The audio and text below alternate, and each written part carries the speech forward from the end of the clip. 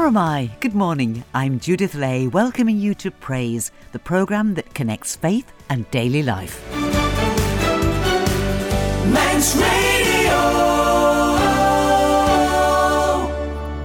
On this International Women's Day, it's quite appropriate that we should be hearing from two very different women linked by a common belief. And one of them will be talking about the single biggest organisation in the Anglican Church worldwide, which just happens to be made up of over 4 million women. But let's start with some music. A great morning hymn, Christ whose glory fills the skies, triumph o'er the shades of night. Christ whose glory fills the skies, Christ the truly only light, Son of righteousness arise, triumph over shades of night. They speak from on high beneath, they study my heart anew. Dark and cheerless is the morn, unaccompanied by me. Joyless is the day's return, till thy mercy's beams I see, till they inward light impart, let my eyes and warm my heart.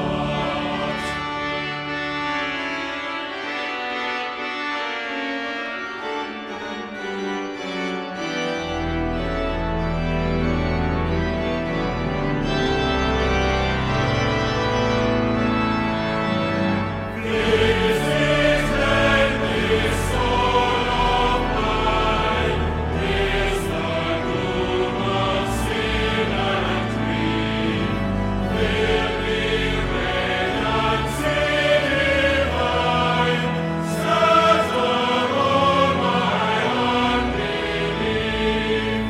More and more thyself is there, shining to the perfect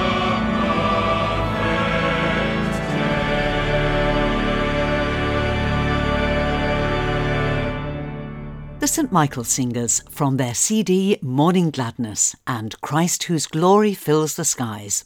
We're now in the season that the Church calls Lent, weeks of preparation for the great feast of Easter, a good time to spring clean our spiritual values. But as we reflect on our journey through life, we could easily find ourselves discouraged. We're told that God always walks with us, but questions about his acceptance of us may linger. Let's listen to Dylan's story and reflect together on this whole question of acceptance. Dylan has his own very personal experience, both of rejection and acceptance. I was raised by my mother, who was an alcoholic, and found it very difficult to look after me in the sort of day-to-day practical way that children need looking after, because she was drunk most of the time. And she went through 3 marriages, 3 divorces, 3 violent husbands.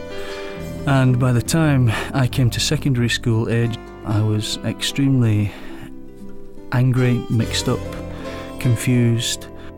But at that point, I remember some friends of mine inviting me along to a tent on a piece of ground in the town, which turned out to be Mission England in 1984.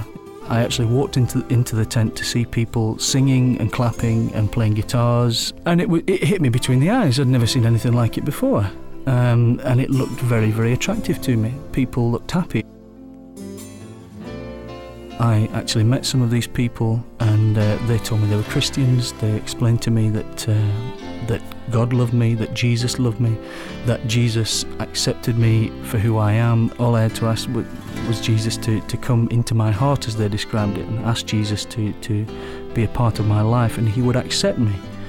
Now that was an extremely attractive proposition, somebody who is offering acceptance to me without me having to sign a contract or without me having to satisfy certain criteria or conditions before that happened. So I went for it, and I prayed with them, and I started to go to church from that moment on. I got right into the heart of the church, so much so in fact that I became really the life and soul of the church. I'd come from this extremely difficult and awful background. I had an awful lot going on, and none of that was resolved. It was kind of brushed over in that now that I knew Jesus and had accepted Jesus and he had accepted me, that somehow all those problems that had been backed up for years would somehow just go away. And obviously they didn't, they hadn't, and they were still there. They'd just been suppressed for a while and were under the surface. When I was 18, I left to go to university, and just as I had dived in to church and gone for that in a big way, I dived into that as well, because this was really the first time that I'd been away from all the bad memories and all the places that I associated with my past and the people that I associated with the past. And I think it was time for me to start to discover who I really was. And I remember going to the Christian Union and feeling that these people didn't understand me. They seemed to be almost like the people that I'd met before in the church, shiny on the surface, and so long as you could come out with the right jargon and say the right words at the right time, then that was fine. But I didn't feel any sense of identity with these people. I could identify, I felt, with people outside of the Christian Union who seemed to be more real, more accepting of different kinds of people with different experiences. So I was attracted away from the Christian scene.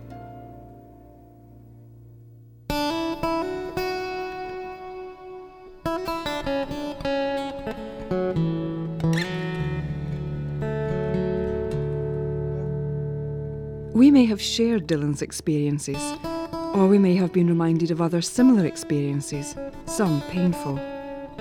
We offer all of these to God as we listen for His word through Scripture.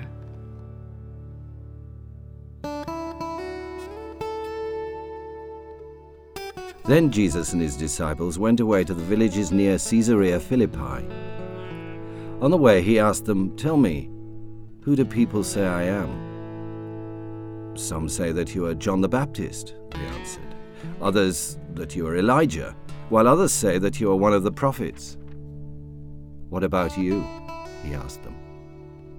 "Who do you say I am?" Peter answered, "You are the Messiah."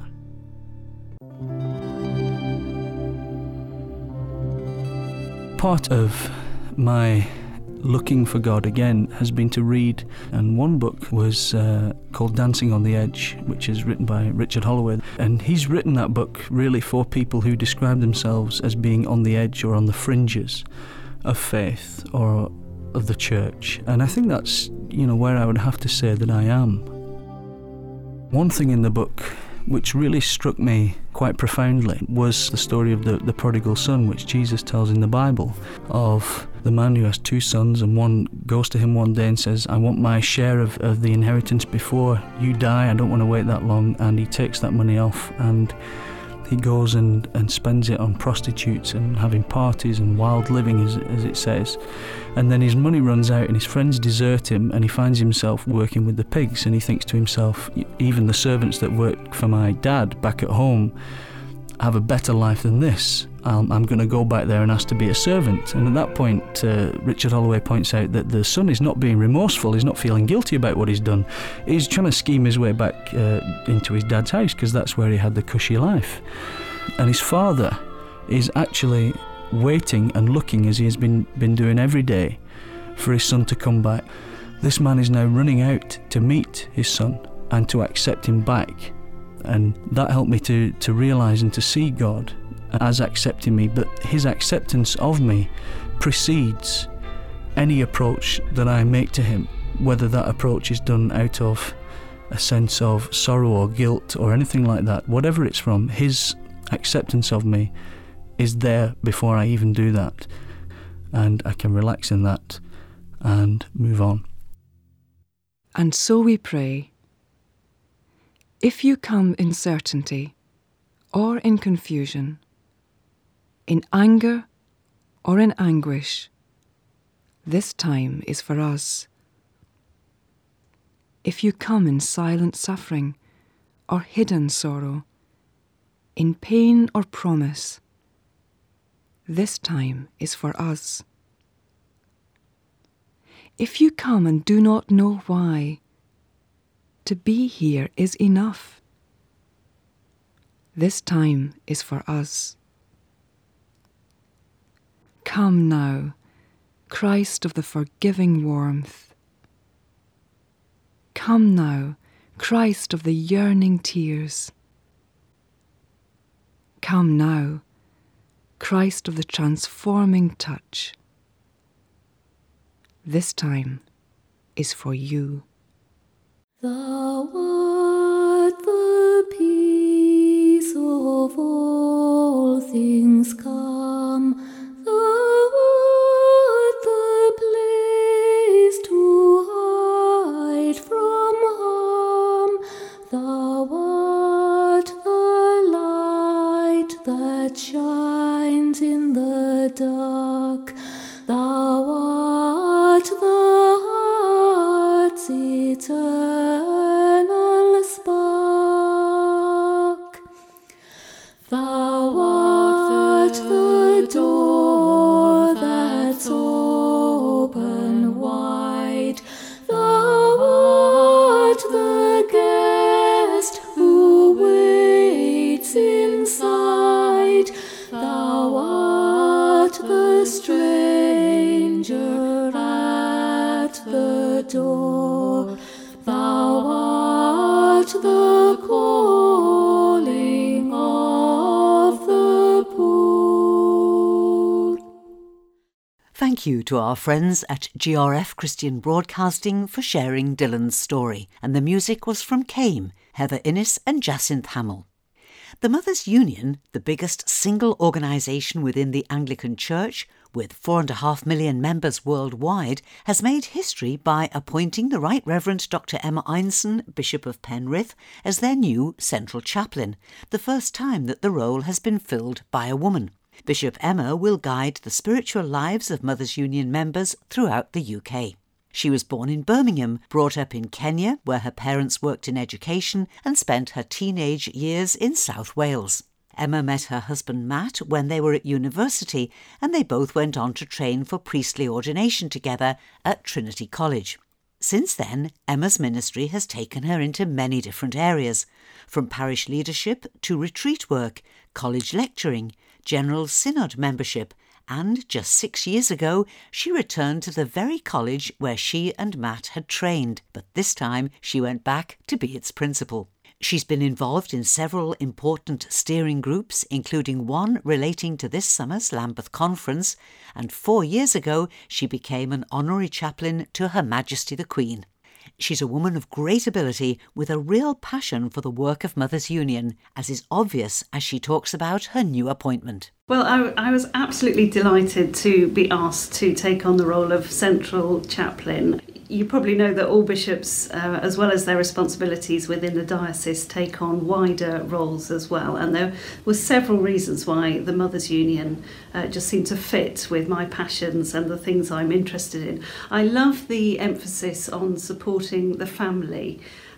My own family life has been hugely significant for me. I'm married to a clergyman, we have 2 adult children, and I think alongside my faith in Christ, my life in my family has been one of the most formative things for me. So being able to encourage and support the work Mothers' Union does in supporting family life is really exciting and a real privilege. Now more than ever, the family needs supporting and encouraging. Family life is under great pressure pressure in lots of different ways. It's very different, it's changing, the shape of families are changing all around the world.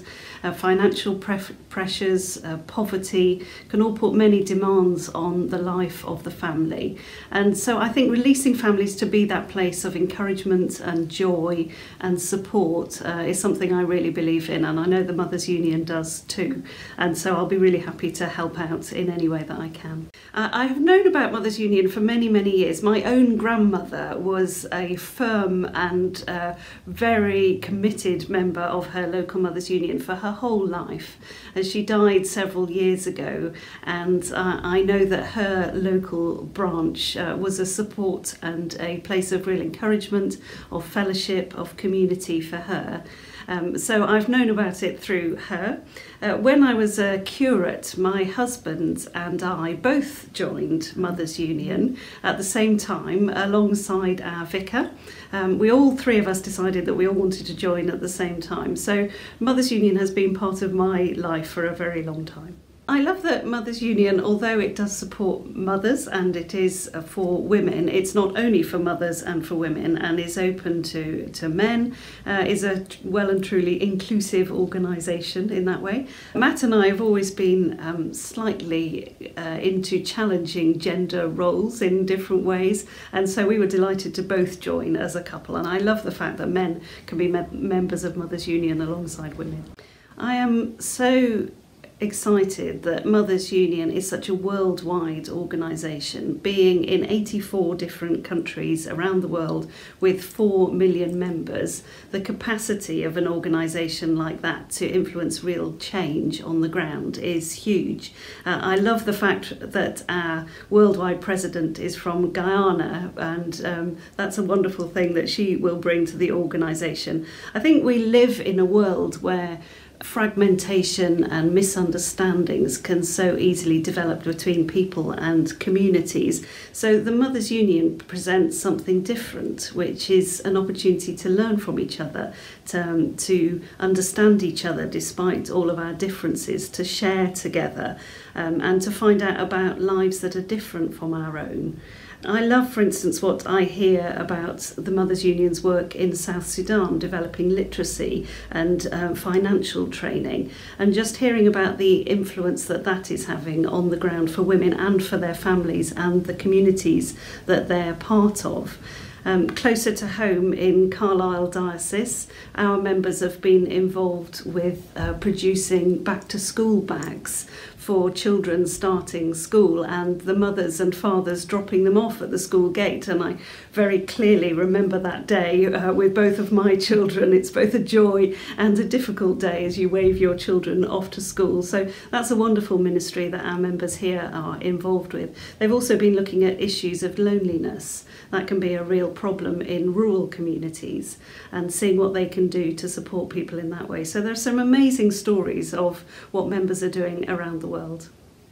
I would consider it a real privilege to be able to pray for Mothers Union. I think the work of the Mothers Union in supporting Christian faith is so exciting, and anything I can do as Central Chaplain to encourage that, to pray, to meet members, to meet the different committees, to hear about what's going on around the country, and to play my part in that. I think there is, as in the church generally, particularly in this country, the challenge to show the relevance of the Mothers Union particularly to a younger generation. A lot of Mothers Union members are older, and that is wonderful. We need grandmothers, we need spiritual grandmothers, we need actual grandmothers to be the wisdom in their communities and to share what they've learned over a long life. So I love our older members. It would also be great to look at what we can do to encourage a younger membership and to show people that actually the things that Mothers Union is concerned about to do with justice, poverty, releasing people into being who they're meant to be, these are issues that are of great concern to younger women as well. So anything I can do to sort of broaden awareness of Mothers Union and to open the demographic more widely, I'd be very happy to do that. All the time praying. I'm very keen to think about strengthening relationships with clergy since I'm married to a clergyman myself, so this is very dear to my heart. I think it's really important that the Mothers' Union sees itself as part of the local church and not separate from it. It's really important that Mothers' Union members and clergy stay in close contact with each other and find ways of communicating well about the issues that are affecting the churches and the communities that they're both part of. And that's the point, isn't it? We're all on the same team. We're all part of God's church. We're all wanting to build the kingdom in the places where we are. So there are some great examples of Mothers' Union branches and clergy working really well together. So let's learn from where it's going well. Thou art my Lord, and with me still. Thou art my love, keep me from ill. Thou art the light, the truth, the way. Thou art my Saviour this very day. A little more music from Came, and before that, the Right Reverend Dr. Emma Einson, Bishop of Penrith, was sharing her views on the work of Mothers' Union, supporting family life in all its forms. In her role as Central Chaplain, Bishop Emma will guide the spiritual life of Mothers' Union members throughout the UK. And so to my final guest today, American Angela Dudley, talking to me some while ago when she visited the island. Angela and her husband David are co-founders of One Body in Christ Ministries, which they operate from their big ranch in Lynchburg, Virginia, in the United States. They also have 5 children, are foster parents, and David is a professional fisherman too. So clearly the last thing that Angela needed was another job. But, as you're about to hear, no matter how busy you are, some experiences simply can't be ignored. Let's join Angela now as she describes her upbringing in a Roman Catholic family. Both my parents were very strong in their faith. They had 8 children, and all of us grew up in the church and just very active. Jesus was really celebrated. My parents were part of the Curcio movement in the Catholic Church, and so our faith wasn't about just doing things for God. It was really about celebrating Him. And so as I grew up, the questions came, of course. Why do I want to still believe this, and is it real? And so I had to go to God. And over the years, He's proved Himself to me again and again and again. So He always really works in my heart. So it's not just about what I want, but part of my heart that comes alive. I know that He's working there. And in meeting your husband, did you feel that God led you somewhere the two of you were going to meet? Yes, absolutely. When I met him, we were just friends for about 6 months. I really wasn't that interested until he started talking about his faith and wanting to build a church and what his plans all were. And he was a professional bass fisherman, and he has this huge career. And to him, that was just a side thing. Really, he did all of that just so that he could build this church that God put on his heart. And when I saw that his faith was everything to him, I knew he's the one for me.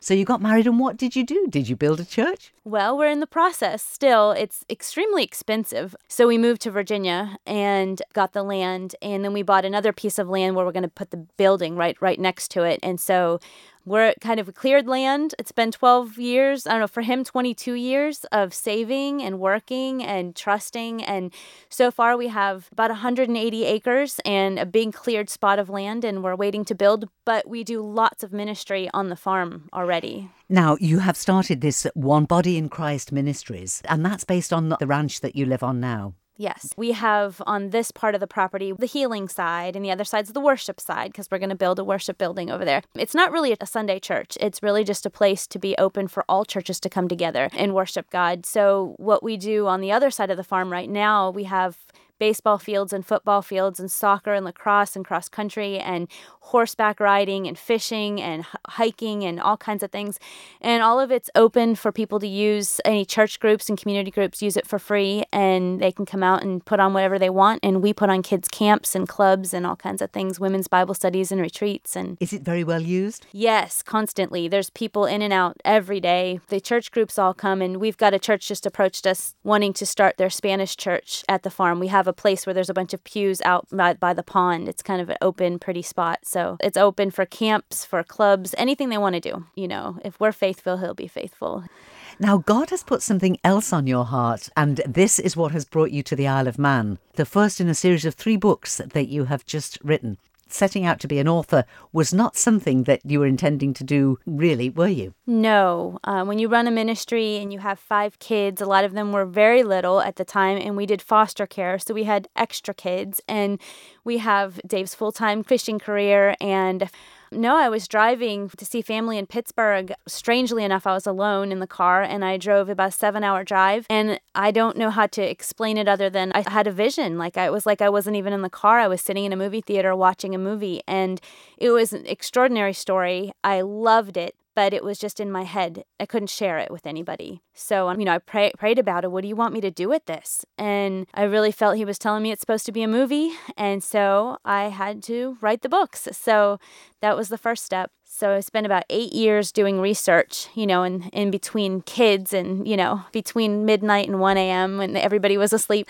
What you saw in this vision was something set in the 1500s, not a period that you knew a great deal about. So you had to research all of that. And you had to decide where you were going to set it, didn't you? Every book has to be set somewhere. And you had an idea of the place. You sketched out what the place would be like. I couldn't find anywhere that it would match. And I was ready to give up. I finally just drew a picture of a land. And I thought, well, here's the country, and we're just going to have to make this up. But there was real people like Martin Luther and Bishop Fisher and Thomas More. And I thought, I can't just drop them in Narnia. I have to have a real place. So I went back and forth. Finally, I found this little island in the Irish Sea. And I said, what is this?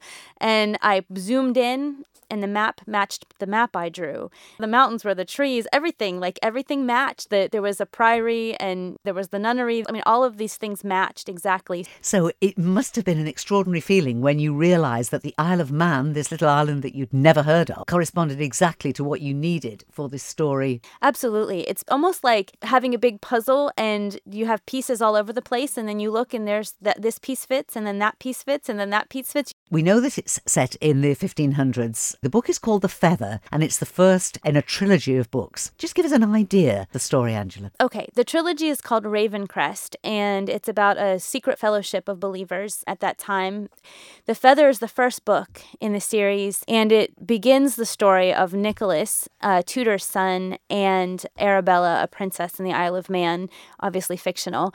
And it follows their early life. It's the beginning, the creation of the setting of all of it is the first book. And The Feather really is very symbolic of someone who lays their life down for what they believe in, that means that much to them. And so The Feather, the first in the Ravencrest trilogy, set in a place its author had never even heard of, was published privately, not promoted commercially, but just left at Angela Dudley's own request to simply be discovered. And it would seem that this week The Feather is taking yet another direction, becoming an audiobook read by none other than the wonderful John Rhys-Davies and produced here on the island.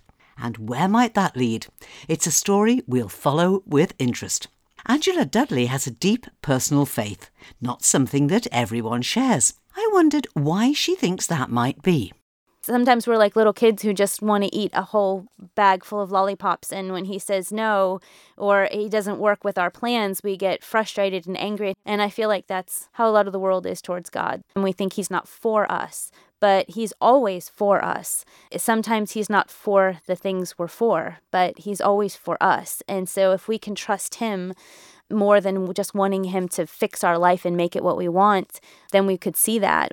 But we have to learn to trust him first, and then we'll realize that he's after good things.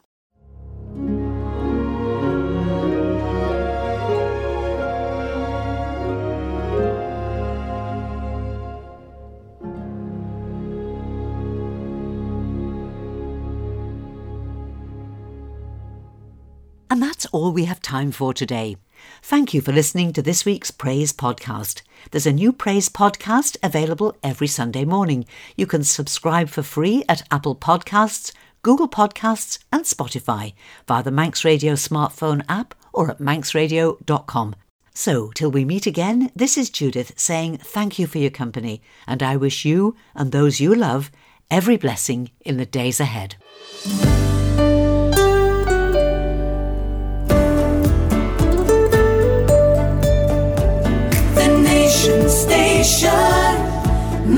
Radio.